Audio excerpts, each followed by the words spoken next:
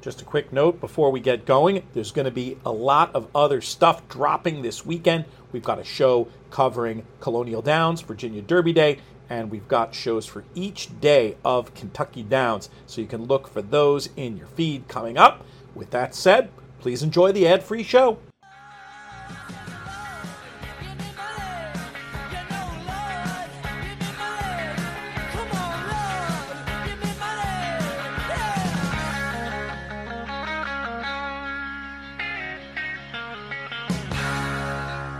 Hello and welcome to the In the Money Players podcast. This is our show for Friday, September 8th.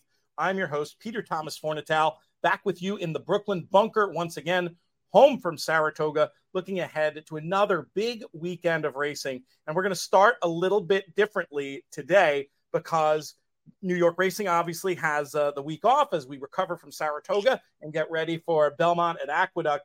And a lot of my racing attention this weekend is going to be overseas because we have, over the course of Saturday and Sunday, 5 win and you're in Breeders' Cup races in Ireland. So we're going to start talking about the 3 races on Saturday. And to do that, I had to bring in a heavy hitter. And this is a guy who I'm honored to have on these airwaves, a former jockey who I had the pleasure of win races at Cheltenham and elsewhere. Always was a big fan. Was a little intimidated the first time I met him in the Ascot press room many years ago. I didn't want to bother him. It was one of those things. I just gave him like the quick handshake and turned around, and he was like, "Oh, that's not going to do it."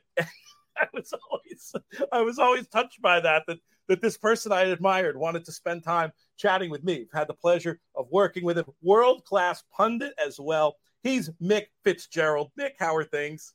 Yeah, pretty good, Peter. I feel I've got to like puff my chest out now that you've bigged me up like that.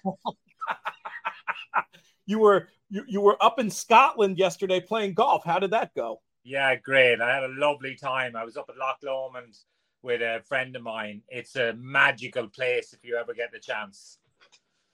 Did the friend happen to be AP McCoy? No, it didn't. It didn't. I don't know where AP is. Actually, his daughter is very busy show jumping at the moment, so I expect he's following her. Gotcha. He is a golf partner of yours, though, as I understand it. Yeah, he is. Yeah, he's a good golfer too. So he's not quite as good as he was as a jockey, but he's still pretty good. Fantastic stuff.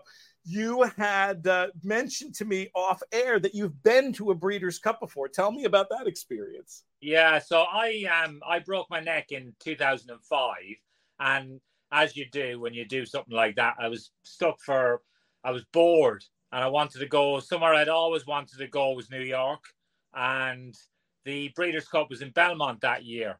So myself and a couple of mates said, "Come on, let's go." And we jumped on a BA flight. Off we went, and we had an absolute blast. The only thing I would say is Belmont in November was cold. And I think we were suitably underdressed, but we were suitably refreshed when we got there. So we didn't really feel the cold. Whiskey in the tea, is that what we're talking about? Well, something like that. I'd always heard about New York being the place that never sleeps. Well, I think we put it to the test anyway. Love it. Do you remember anything about the races those days, or was it more of a pleasure trip than a proper racing trip? Oh, look, I'd always wanted to go because even though I was a jump jockey, I started out as an apprentice on the flat, on the Curragh. And, you know, I'd always loved flat racing from the get-go, really. And I think Scirocco won that year for Christophe Soumillon. Absolutely. But he burst onto the scene, really. Ice cool, you know, big winner for Andre Fab. But like the Breeders' Cup now is a big deal. It's a big deal in the UK. It's a big deal in Ireland. And, you know, fantastic that we've got Dermot Wells, who managed to break his duck over there with Tarnawa a few years ago. And like he's got a relation of that horse running this weekend. So I think that fits the bill perfectly because he broke new ground, really, when I can remember when he won the Belmont with Go and Go. That's a long time ago. Like he, in those Meidler Stud Farm colours, he was one of the first ones that really took America by storm. Yeah, that's a great point. And obviously the European success in general at the Breeders' Cup has been unbelievable. And there's a lot of cross-pollination, I'd say specifically with horses who have success at Leopardstown and have success in America. I think it's due to a number of factors: the high class of the racing, the left-handed bend, the ground tends to be less on the boggy side, but there's a lot of potential predictors for horses that do well this weekend, especially on Saturday, to have success at the Breeders' Cup. Do you think there's something to that, or do you think it's just a question of the class of horses that run? Yeah, what you've got to understand is, the Curragh is where it is the home of the Irish Classics, but the Curragh is a very different racecourse to Leopardstown. Leopardstown, like you say, that tight left-handed turn into the straight. It's a short straight as well. So like you say, very similar to a lot of the American tracks. And if they go slow and races become tactical, you can get some funny results because horses get trapped on the inside and they just can't get out. We've seen that happen a few times. When the Grey Gatsby won a few years ago, he beat one of Aidan O'Brien's horses when Joseph got caught in the pocket. Ryan Moore was on the Grey Gatsby and he was brilliant on it, but he won the race by stealing it. Yeah. Yep. That's a phenomenon we see here as well, for sure. Let's get stuck into these races on Saturday. Where shall we go in order? Where shall we begin? Yeah, let's start with the juveniles, because that's, look, when you go back historically in the last couple of years, the Europeans have done really well in the juvenile races at the Breeders' Cup.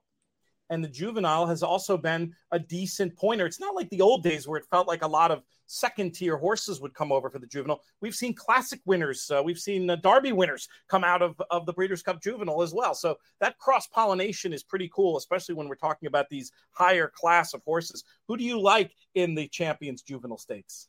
Oh, look, it's very hard to get away from Diego Velasquez. He's a horse. He's bifrancal.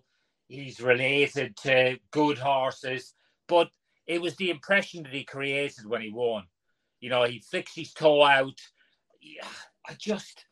He looked so good when he won. But it's really interesting that you've got Capulet in there, of course, who's by superstar American horse Justify. So He's making a great name for himself over here. And it'll be really interesting to see how that one gets on. You would think, in terms of Breeders' Cup participation, showing off, Coolmore wanting to show off their big stallion Justify, who's had so much success with a decent run, you'd think Capulet might just make the journey. Diego Velasquez projecting to be odds on Saturday. Do you think there's a chance they might make the trip over with him? Have you heard any scuttlebutt about that? I haven't, but looking at him, he certainly looks like a horse who's got a real future. And it'll be a bold shout to send him. I think a lot will depend on what happens at the weekend. He looks like a horse who's going to be more of a 3-year-old. Looking at him, he looks like he's got a bit of filling to do. And of course, Aidan O'Brien's got a strong hand at the weekend. A big day on Sunday for them in Ireland as well, with the racing at the Curragh. And that Vincent O'Brien National Stakes again, City of Troy running in there. Like, he looks like he's their number one on what we've seen so far. Let's talk about the Coolmore America Justify Matron Stakes. What a segue. We hinted at this race before. We've got an odds-on favorite to deal with who we talked about a little, but this is a deep and competitive field. Really, really interesting. And I feel like huge chances of having Breeders' Cup crossover with Meditate, a Breeders' Cup winner in here, Homeless Songs as well, a horse that seems like, suited by USA configurations. Who do you like on Saturday, and who do you think going forward we might see at the Breeders' Cup? Yeah, really interesting. Chris Hayes, who normally rides Homeless Songs, he's on board Tahira. And of course, she's related to Ternawa, who won at the Breeders' Cup for Dermot Weld. It was the year that Christoph Sumion, I think, got COVID.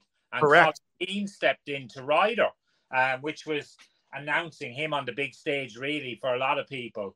But she's a very good filly, Tahira, and it's really interesting. Chris Hayes says it's a tough decision for him.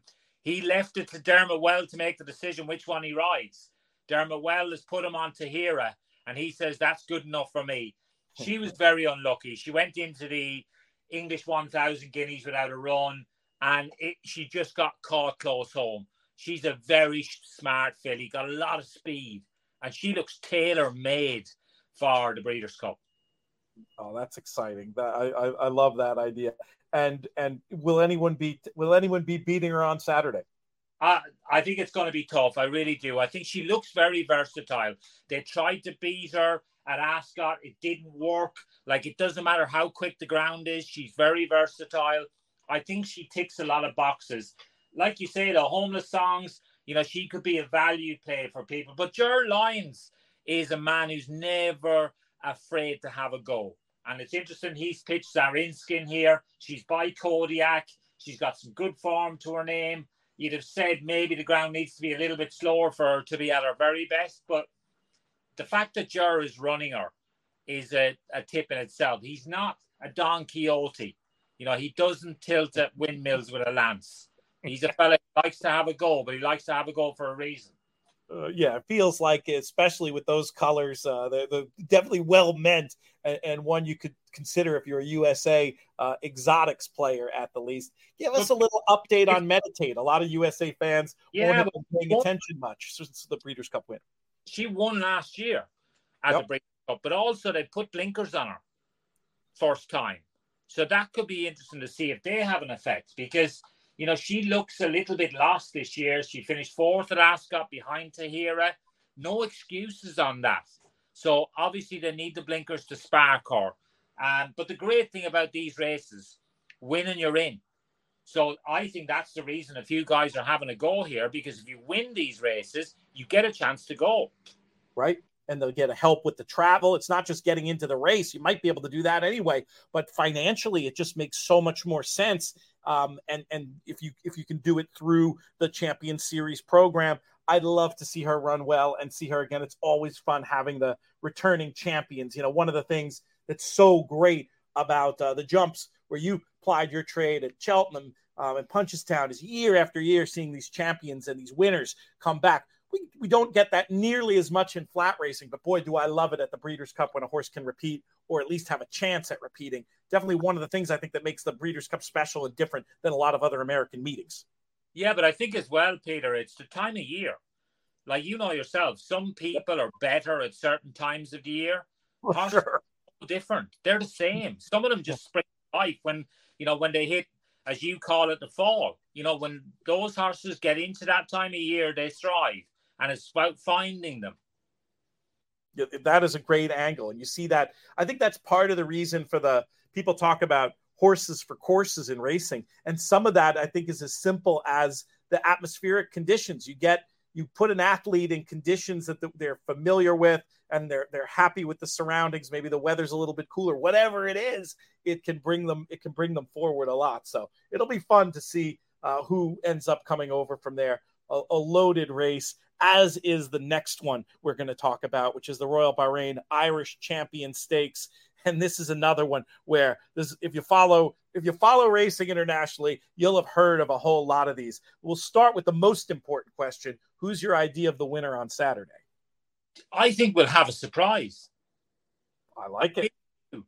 Look, she's been really busy, Nashwa, but she ran a hell of a race at York. Yeah. Finished behind Mostardaf, who's a very good horse.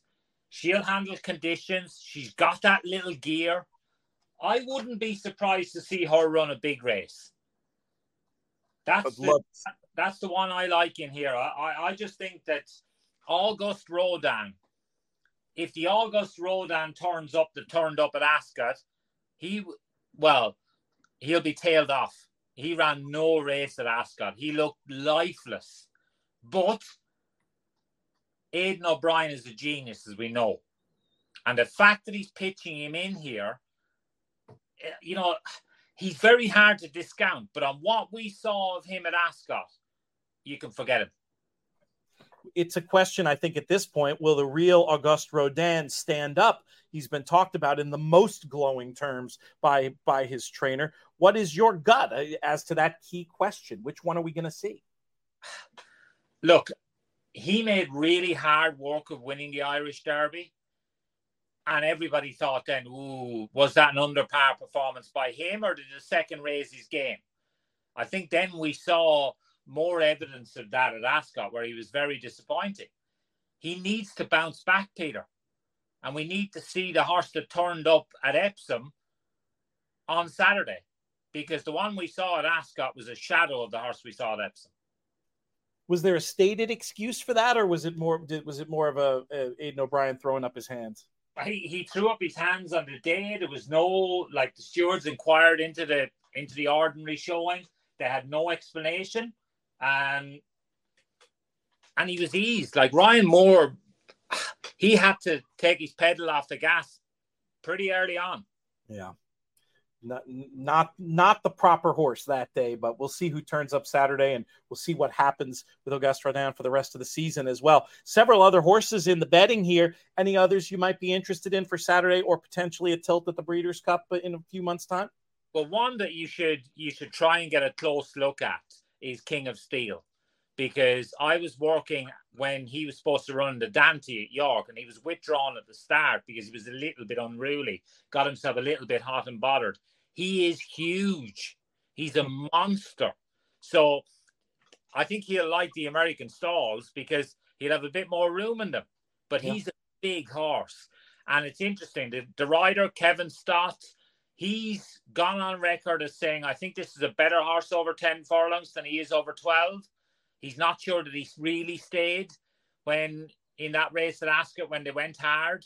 He thinks he'll be suited to this. But I just think this could be one of those tactical races where you've got a few Aidan O'Brien horses in here, the likes of Luxembourg in here. Like, some of his form, if you go back to last year when he ran, he looked like he was a much better horse than we've seen this year. Ernesto, who won it last year. You know, again, you're looking at good horses. But I just feel this is wide open, and I think we could have a surprise. I'm excited to see how it plays out. Any other horses from this far out you're looking forward to seeing at the Breeders' Cup, or will you do that analysis as we get closer to the time? Look, I think with a lot of these horses, I think a lot's going to depend on what happens on the run up to this, because the Aidan O'Brien horses every year, you think, oh, what's he going to send? What's he going to send? And suddenly he sends a plane load. And we've seen it happen time and time again. You can never rule him out. You know, like we're talking about Auguste Rodin, well, I am, like he's gone. He's had one bad run. You know yourself, you can never underestimate that man, Aidan O'Brien, because he's a magician. And I think one thing that's very interesting this year with Aidan O'Brien is, for travel plan reasons, I don't think it was really planned out, just the way the planes worked, ended up getting in several days earlier last year at Keeneland than he had in previous years. It seemed to me to really move the horses forward. Obviously, we saw the results on the racetrack, and I think that extra, it's only a couple of days to acclimatize, but I thought, and maybe I'm inventing a narrative where there is none, but I thought that it made a big difference, and maybe that's something that he'll try. I would assume he'll do that way this year instead of showing up right before. Get out of quarantine, let them be on the track a couple of days. It really seemed to help, and maybe another reason why he's going to have a very big Breeders' Cup. I'd love to have the chance to talk to you again, my friend, as we get closer. This was just a lot of fun. Brilliant, Peter. Look forward to it, and it's lovely to chat to you again. I do want one more thing out of you. The title of your autobiography comes from, the listeners will appreciate this, those that are unaware. Your line after winning, I think it was the 1996 Grand National, when asked about the feeling, was one of the best athlete responses ever. Do you recall what it was?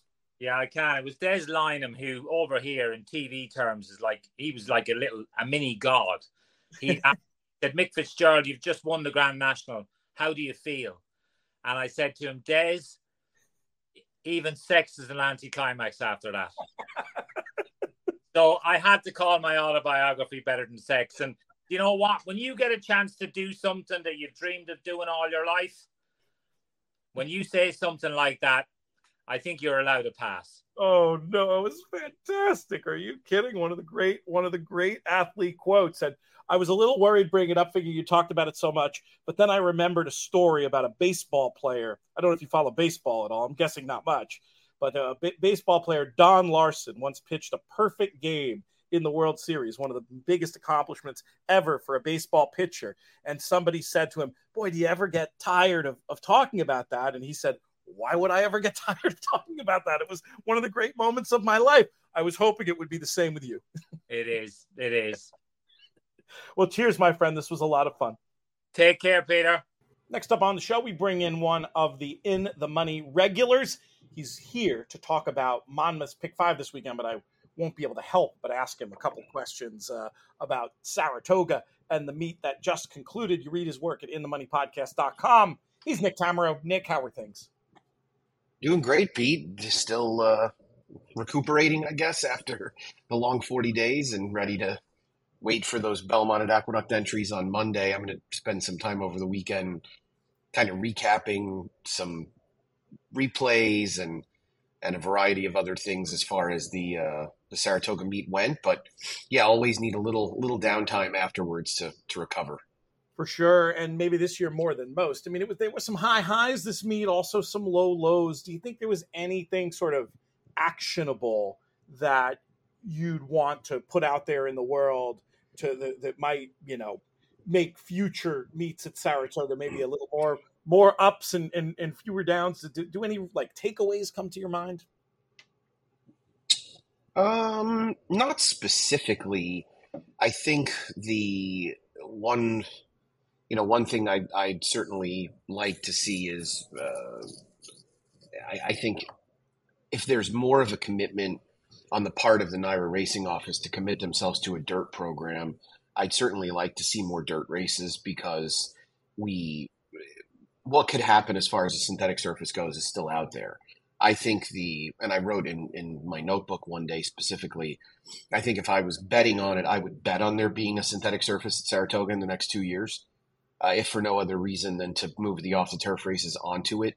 Yep. And I think that they are going to explore some more options turf-wise.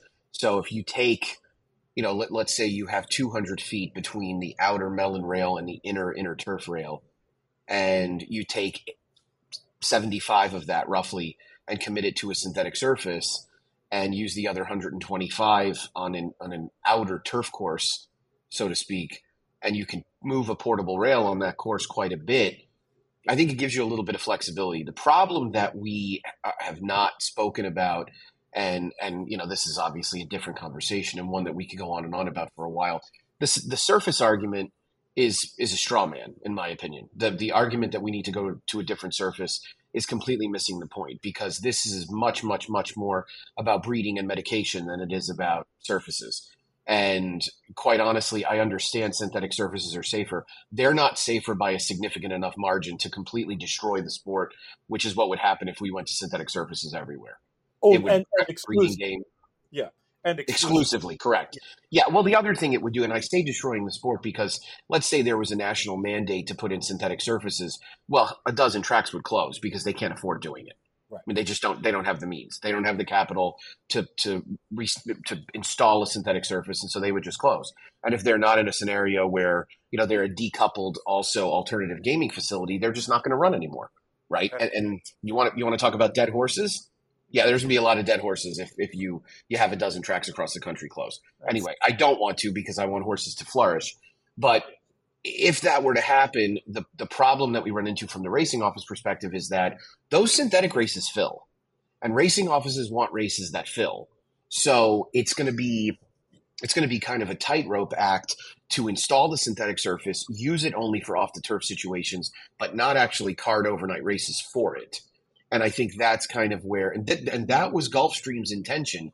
And you and I were sitting in Tucson at the racing secretary panel in 2021, and Mike Lakehow basically said, we're going to use this thing as an off the turf stopgap, et cetera, et cetera. Now, he probably didn't forecast at the time what was going to go on with Gulfstream's turf course, but that course is very much a third course right now. There are 3 different courses that they're writing races for during the championship meet at Gulfstream. So that's my concern about that. As far as, and to get back to my original point before I went on a tangent, I'd like to see more of a dirt program developed. And I think part of that is committing to it, especially at Aqueduct. And I think there's going to be Some of that is going to happen because there's no alternative, because Aqueduct simply cannot handle the volume of turf races that Belmont can. Belmont has more distances. There are more rail settings. There's just a lot more that you can do between May 1st and July 15th. And so, I mean, at Aqueduct, there's one sprint distance and there's a mile and a 16th. And that's it on the inner. On the outer, you can go up to a mile and 3/16, but they're not going to do that quite as much. Whereas with Belmont, you've got a lot more flexibility. Again, you can move the rail on the inner turf at Belmont to at least 4 different settings. So I hope that that's what happens. How does it happen? I think it has to be a commitment from day one. I think it'll also reduce the number of issues that we run into when there's bad weather. So I think, that's what I'd like to hope for from a racing perspective.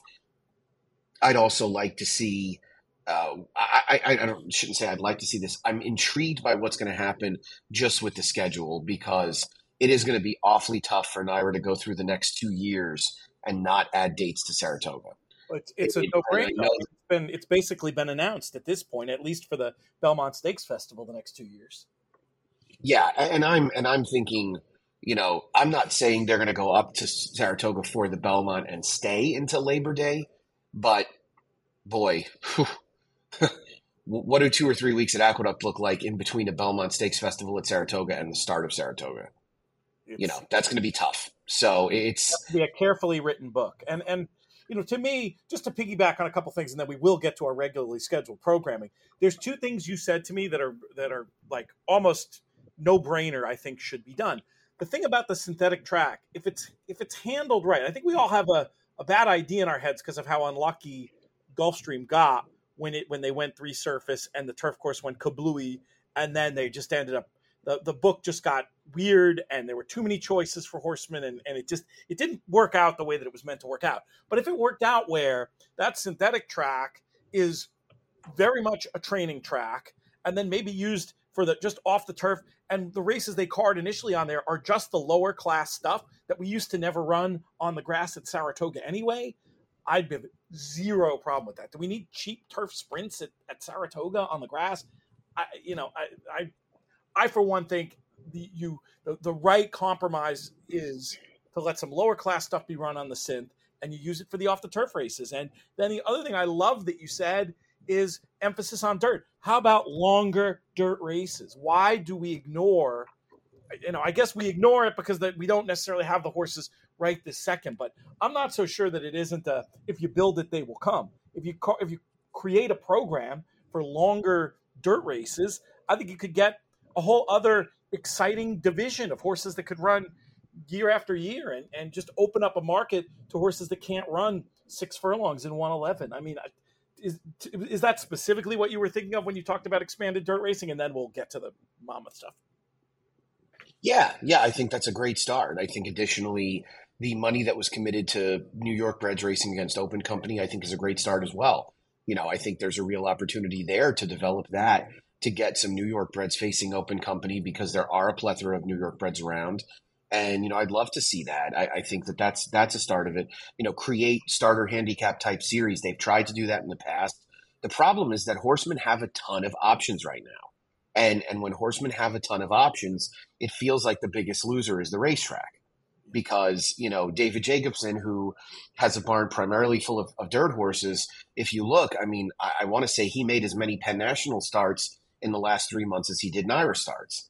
And, that's something that he's going to continue to do. And there's also options in Jersey, which we're talking about on this show, which, I'm not asking for any of these places to stop running. I'm just saying that if you can create something very specific, as you're referring to, it feels like that could really have some legs, and it's just going to help strengthen your program overall, especially if you're looking at adding dates in the future, because, I mean, my vision, truthfully, would be 10 4-day weeks at Saratoga. The problem that you run into potentially with that is if you're starting around the 4th of July, it could be a very soft opening. You're also backing up into Churchill.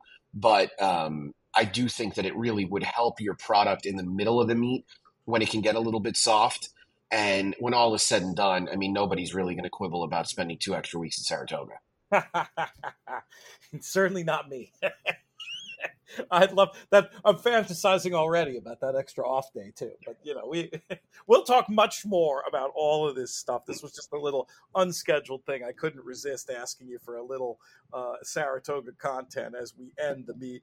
Lots more coming on that front. But now let's talk about this late pick 5 at Monmouth on Saturday, closing weekend on the Jersey Shore. We did another show, not on the network. You'll have to search for this one, though it'll be in our free newsletter covering this day. Nick cherry picking a few races from a fixed odds perspective. That, again, if you don't subscribe to our newsletter already, you should. It's free. InTheMoneyPodcast.com/email. Lots of good content in there, some exclusive stuff, but really just a great roundup of everything we've got going on the network, and then some tangential things like this fixed odds show we've got this weekend. But here we'll start with race number 6 that kicks off the final Saturday pick 5 of the meet. We've got an allowance going 6 furlongs. How shall we light this candle? Yeah, this is a race, I think, where favoritism is going to go to the 6 Buffalo, who comes in with 2 straight wins. Now, first off, acclaimed by Dan Ward, and really has just developed quite nicely in these last 2 starts. Came back from the layoff for prior trainer Claudio Gonzalez, a stronger horse as a 4-year-old. And you look at the Beyer speed figures, he was 7 points better than he ever was prior. And that really goes all the way back to his 2-year-old season. So I think the expectation is that he should run well again. There's also not an abundance of speed in here, so that should help him procure kind of a forward position. But I didn't really want to take this horse as the favorite. I thought there were interesting alternatives. I went to the 5 All About the Money for David Jacobson, who comes off of one of those Penn National appearances, as I referenced, where he finished third, didn't necessarily have the greatest of trips. He did kind of start and stop a couple of times, but was finishing somewhat well enough. That was a race that was run just 7 days ago. So he's back on relatively short rest. We saw Jacobson do this with Durante at Saratoga. He's done it actually quite a bit with horses that he brings back somewhat quickly. And I think that this horse has the tactical speed to stay close. I identified that June 24th race at Monmouth as good enough to really be a contender. I understand it was in a mile and a 16th, and this is at 6 furlongs, so it's a slightly different circumstance. I also wonder, Pete, a little bit if this does look like one of those slower paced races on paper that might pack everybody together a little bit more. And if that's the case, I do think it helps All About the Money a lot more than it helps a horse like Buffalo. I'll also admit that really outside of those two and Amity Road, I thought the only other contender was Just Beat the Odds. So I'd probably be inclined to take All About the Money and Amity Road to try and get that ladder to turn the tables on Buffalo and just back up with the 1 and 6. All right, makes sense as a way to get this thing started. We'll move to race 7. We've got $16,000 claimers going a mile and a 16th on the turf, and a big full field signed on for this one. What numbers will be on your tickets? Yeah, I want anybody who's complaining about a recent bad beat, and that's all of us, of course, to watch the replay of Bramble Blaze's last race. If you're watching this race, and I mean, I watched it 3 times, and every time I thought to myself, there is no way this horse is going to lose. And he's 0 for 3. This was a wild trip. I mean, with all due respect to the Double Bug, who does have 7 career wins, not exactly sure where those occurred. I didn't look it up.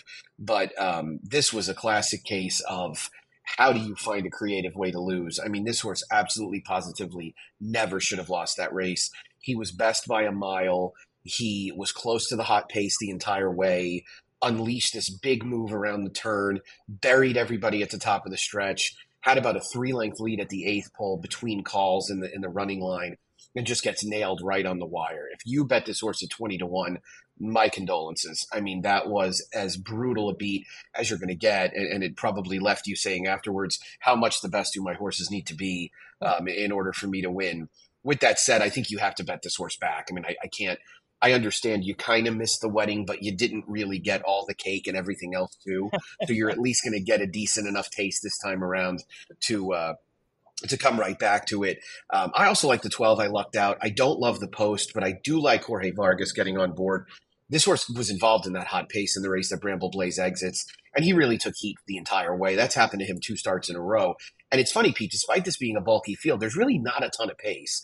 And I like these situations where the horse is drawn on the outside like I lucked out is because they only have one way to go. They have to come out of the gate, guns blazing, ready to roll. The biggest threat early looks like Staff Sergeant, who kind of went nuts opening up a big lead last time out, but really didn't go very fast. So I'm thinking that I lucked out should be able to clear this field. And if so, I envision him being pretty dangerous.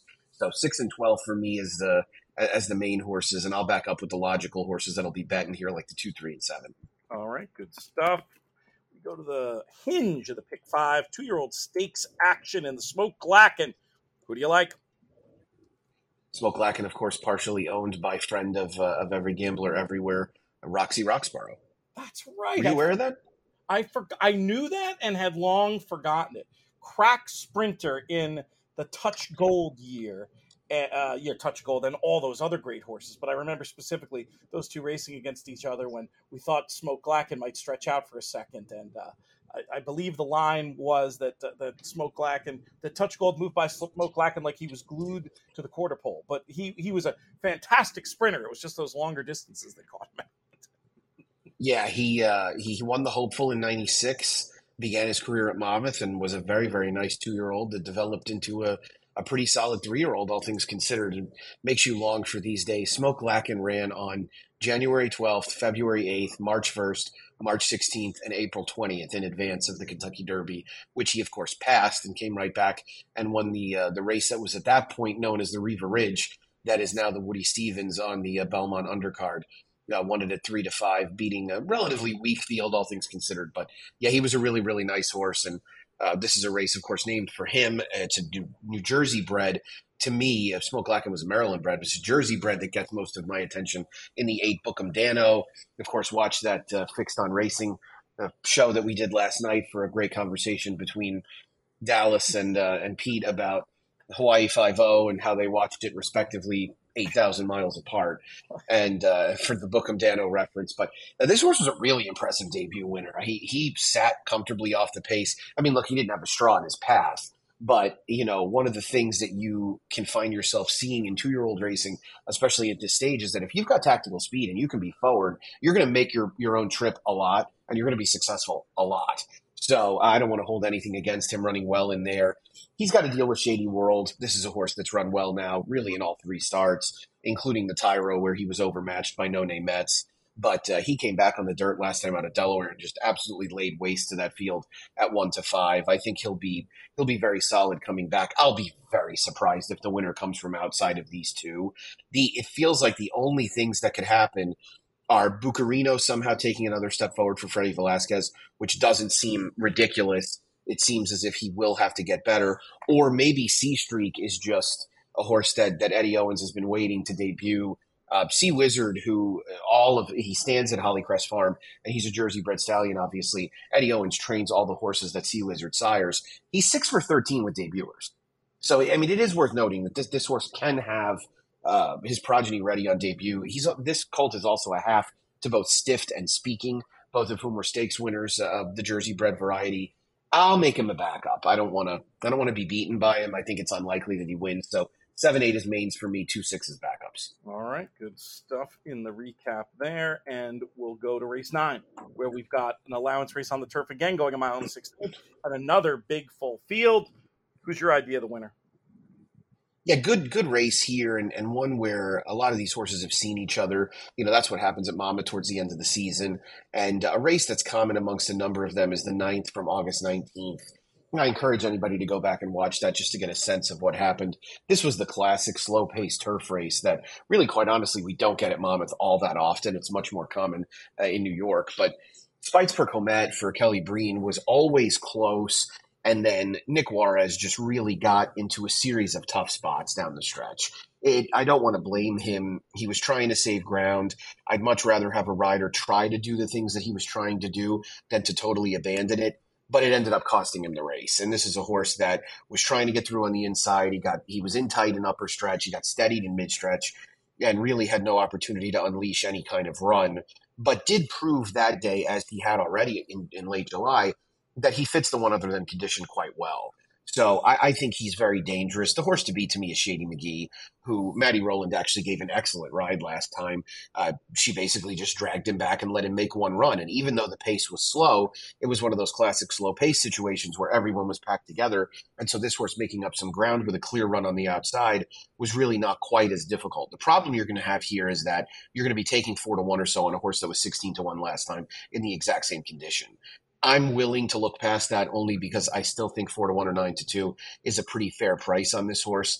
and he'll win if he runs his last race. It's a fait accompli to me that anybody could beat him, that he'll win if he runs that one. There also looks like there's plenty of pace in here to set things up. So I'm going to keep it very simple. I'm going to use the 2 and 12 and 2 and 11 and look to move on to the next leg.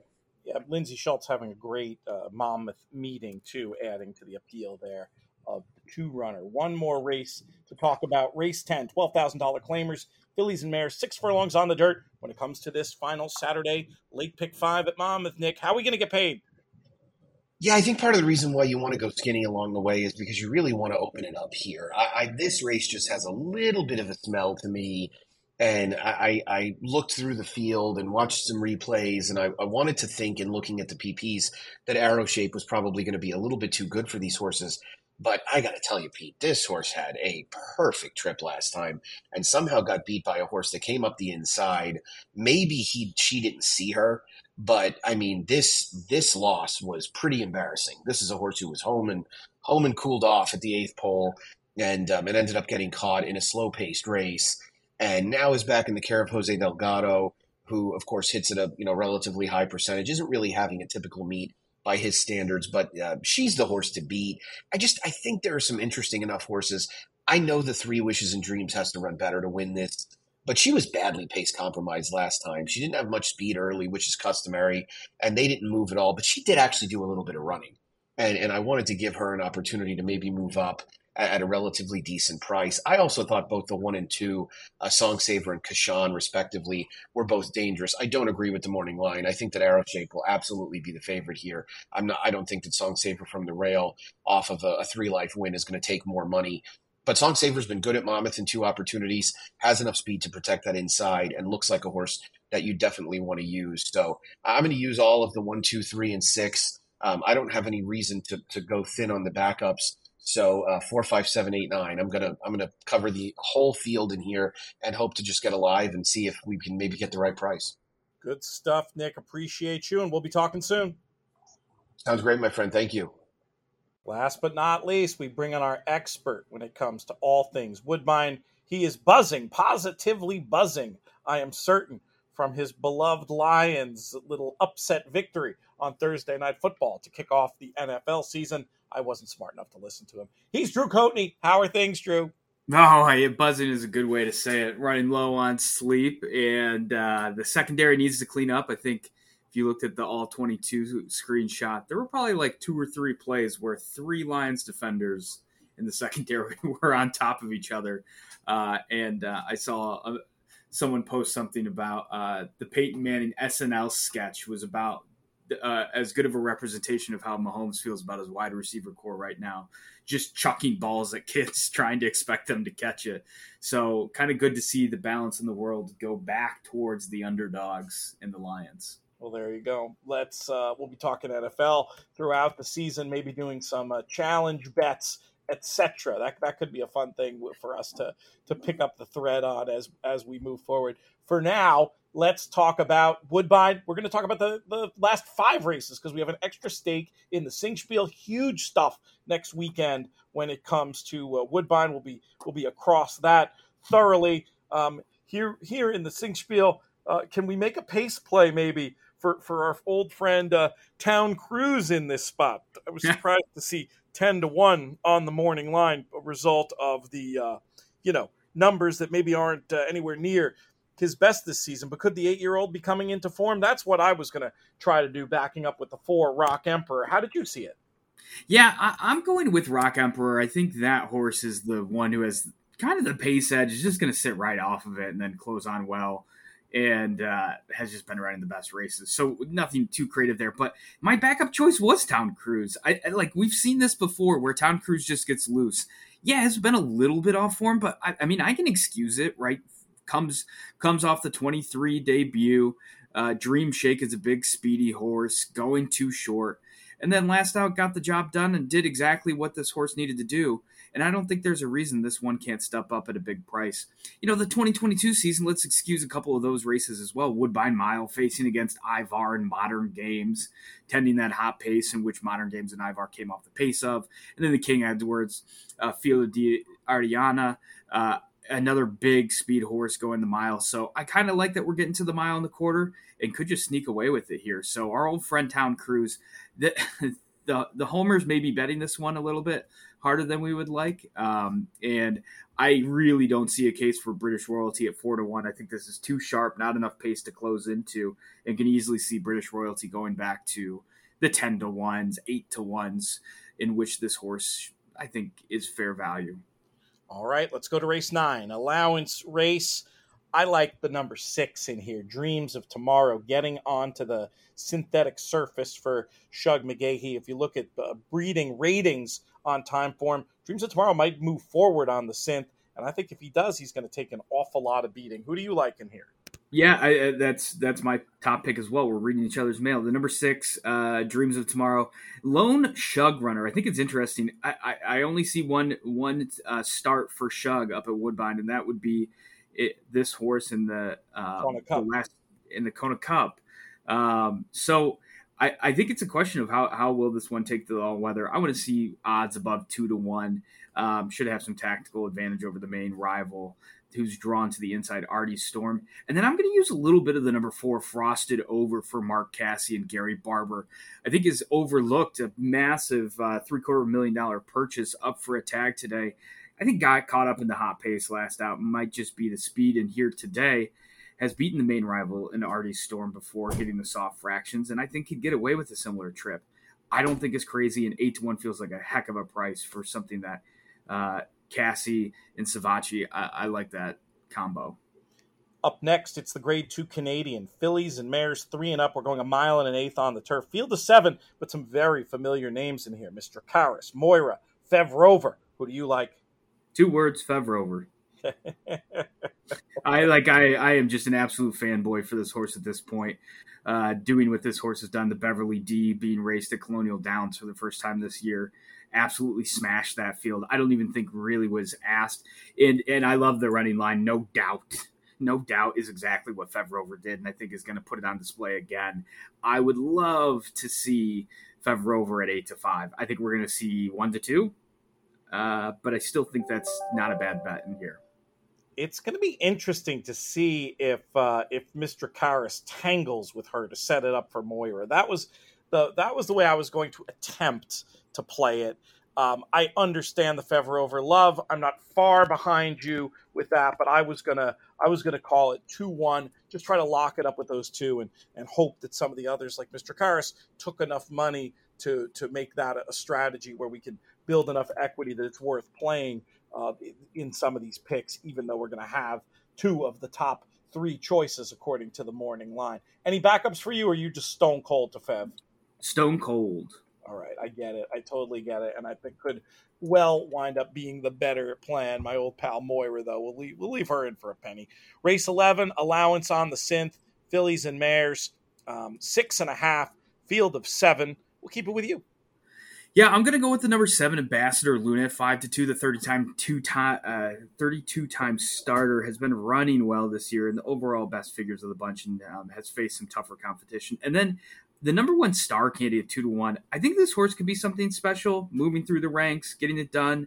And again, a reason to go back and watch races. You see the blue-coated time form fractions. You go, well, this horse got kind of an easy trip, right? No. Star Candy was in tight early, and then around the turn, gave about like a 3-length head start to Emma Claire, who was the favorite on the day. I think that was the horse that this one passed in deep stretch. And so had slow fractions and had to overcome those and finished really well. So I'm curious where Cassie takes this one next. Obviously a big jump in figures, going from a 59 last year to a 62 and then to an 82. I'd like to think we can see another 80-plus buyer figure. And so just those 2 for me in this event, which I think if you go past those 2, it gets pretty wide open. 7 and 1 for Drew, both logicals, both ones I do not mind at all having on tickets as potential backups. And this might be me getting fooled by a horse who creates her own trouble, but the 2 Owens Tour Guide, I thought, has some fast, like really fast back races and, never breaks well. I mean, every start is bump, but has had other trouble too, just getting into tricky positions. And I just thought with a clean run through might be interesting. The 12-1 attracted me. I was going to play a 2-7-1 in race 12, which brings us to the nightcap, a wide open looking maiden special weight. We're going 7 for these fillies and mares. Are we going to get paid?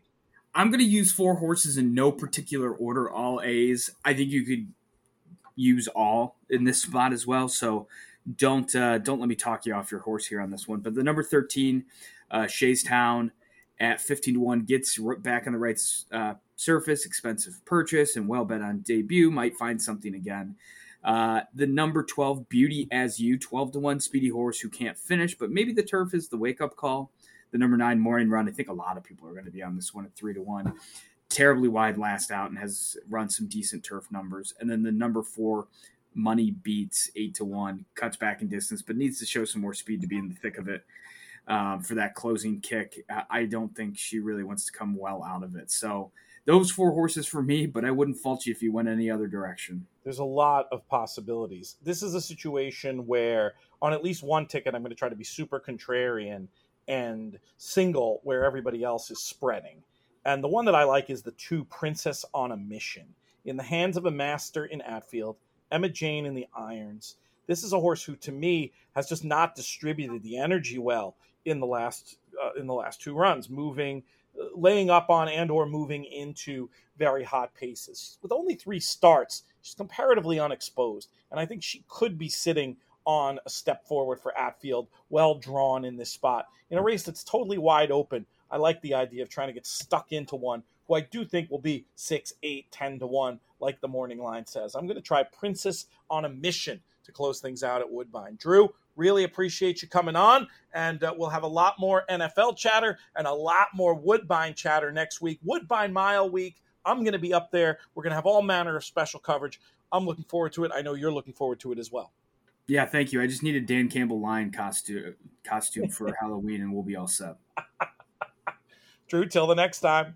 Cheers.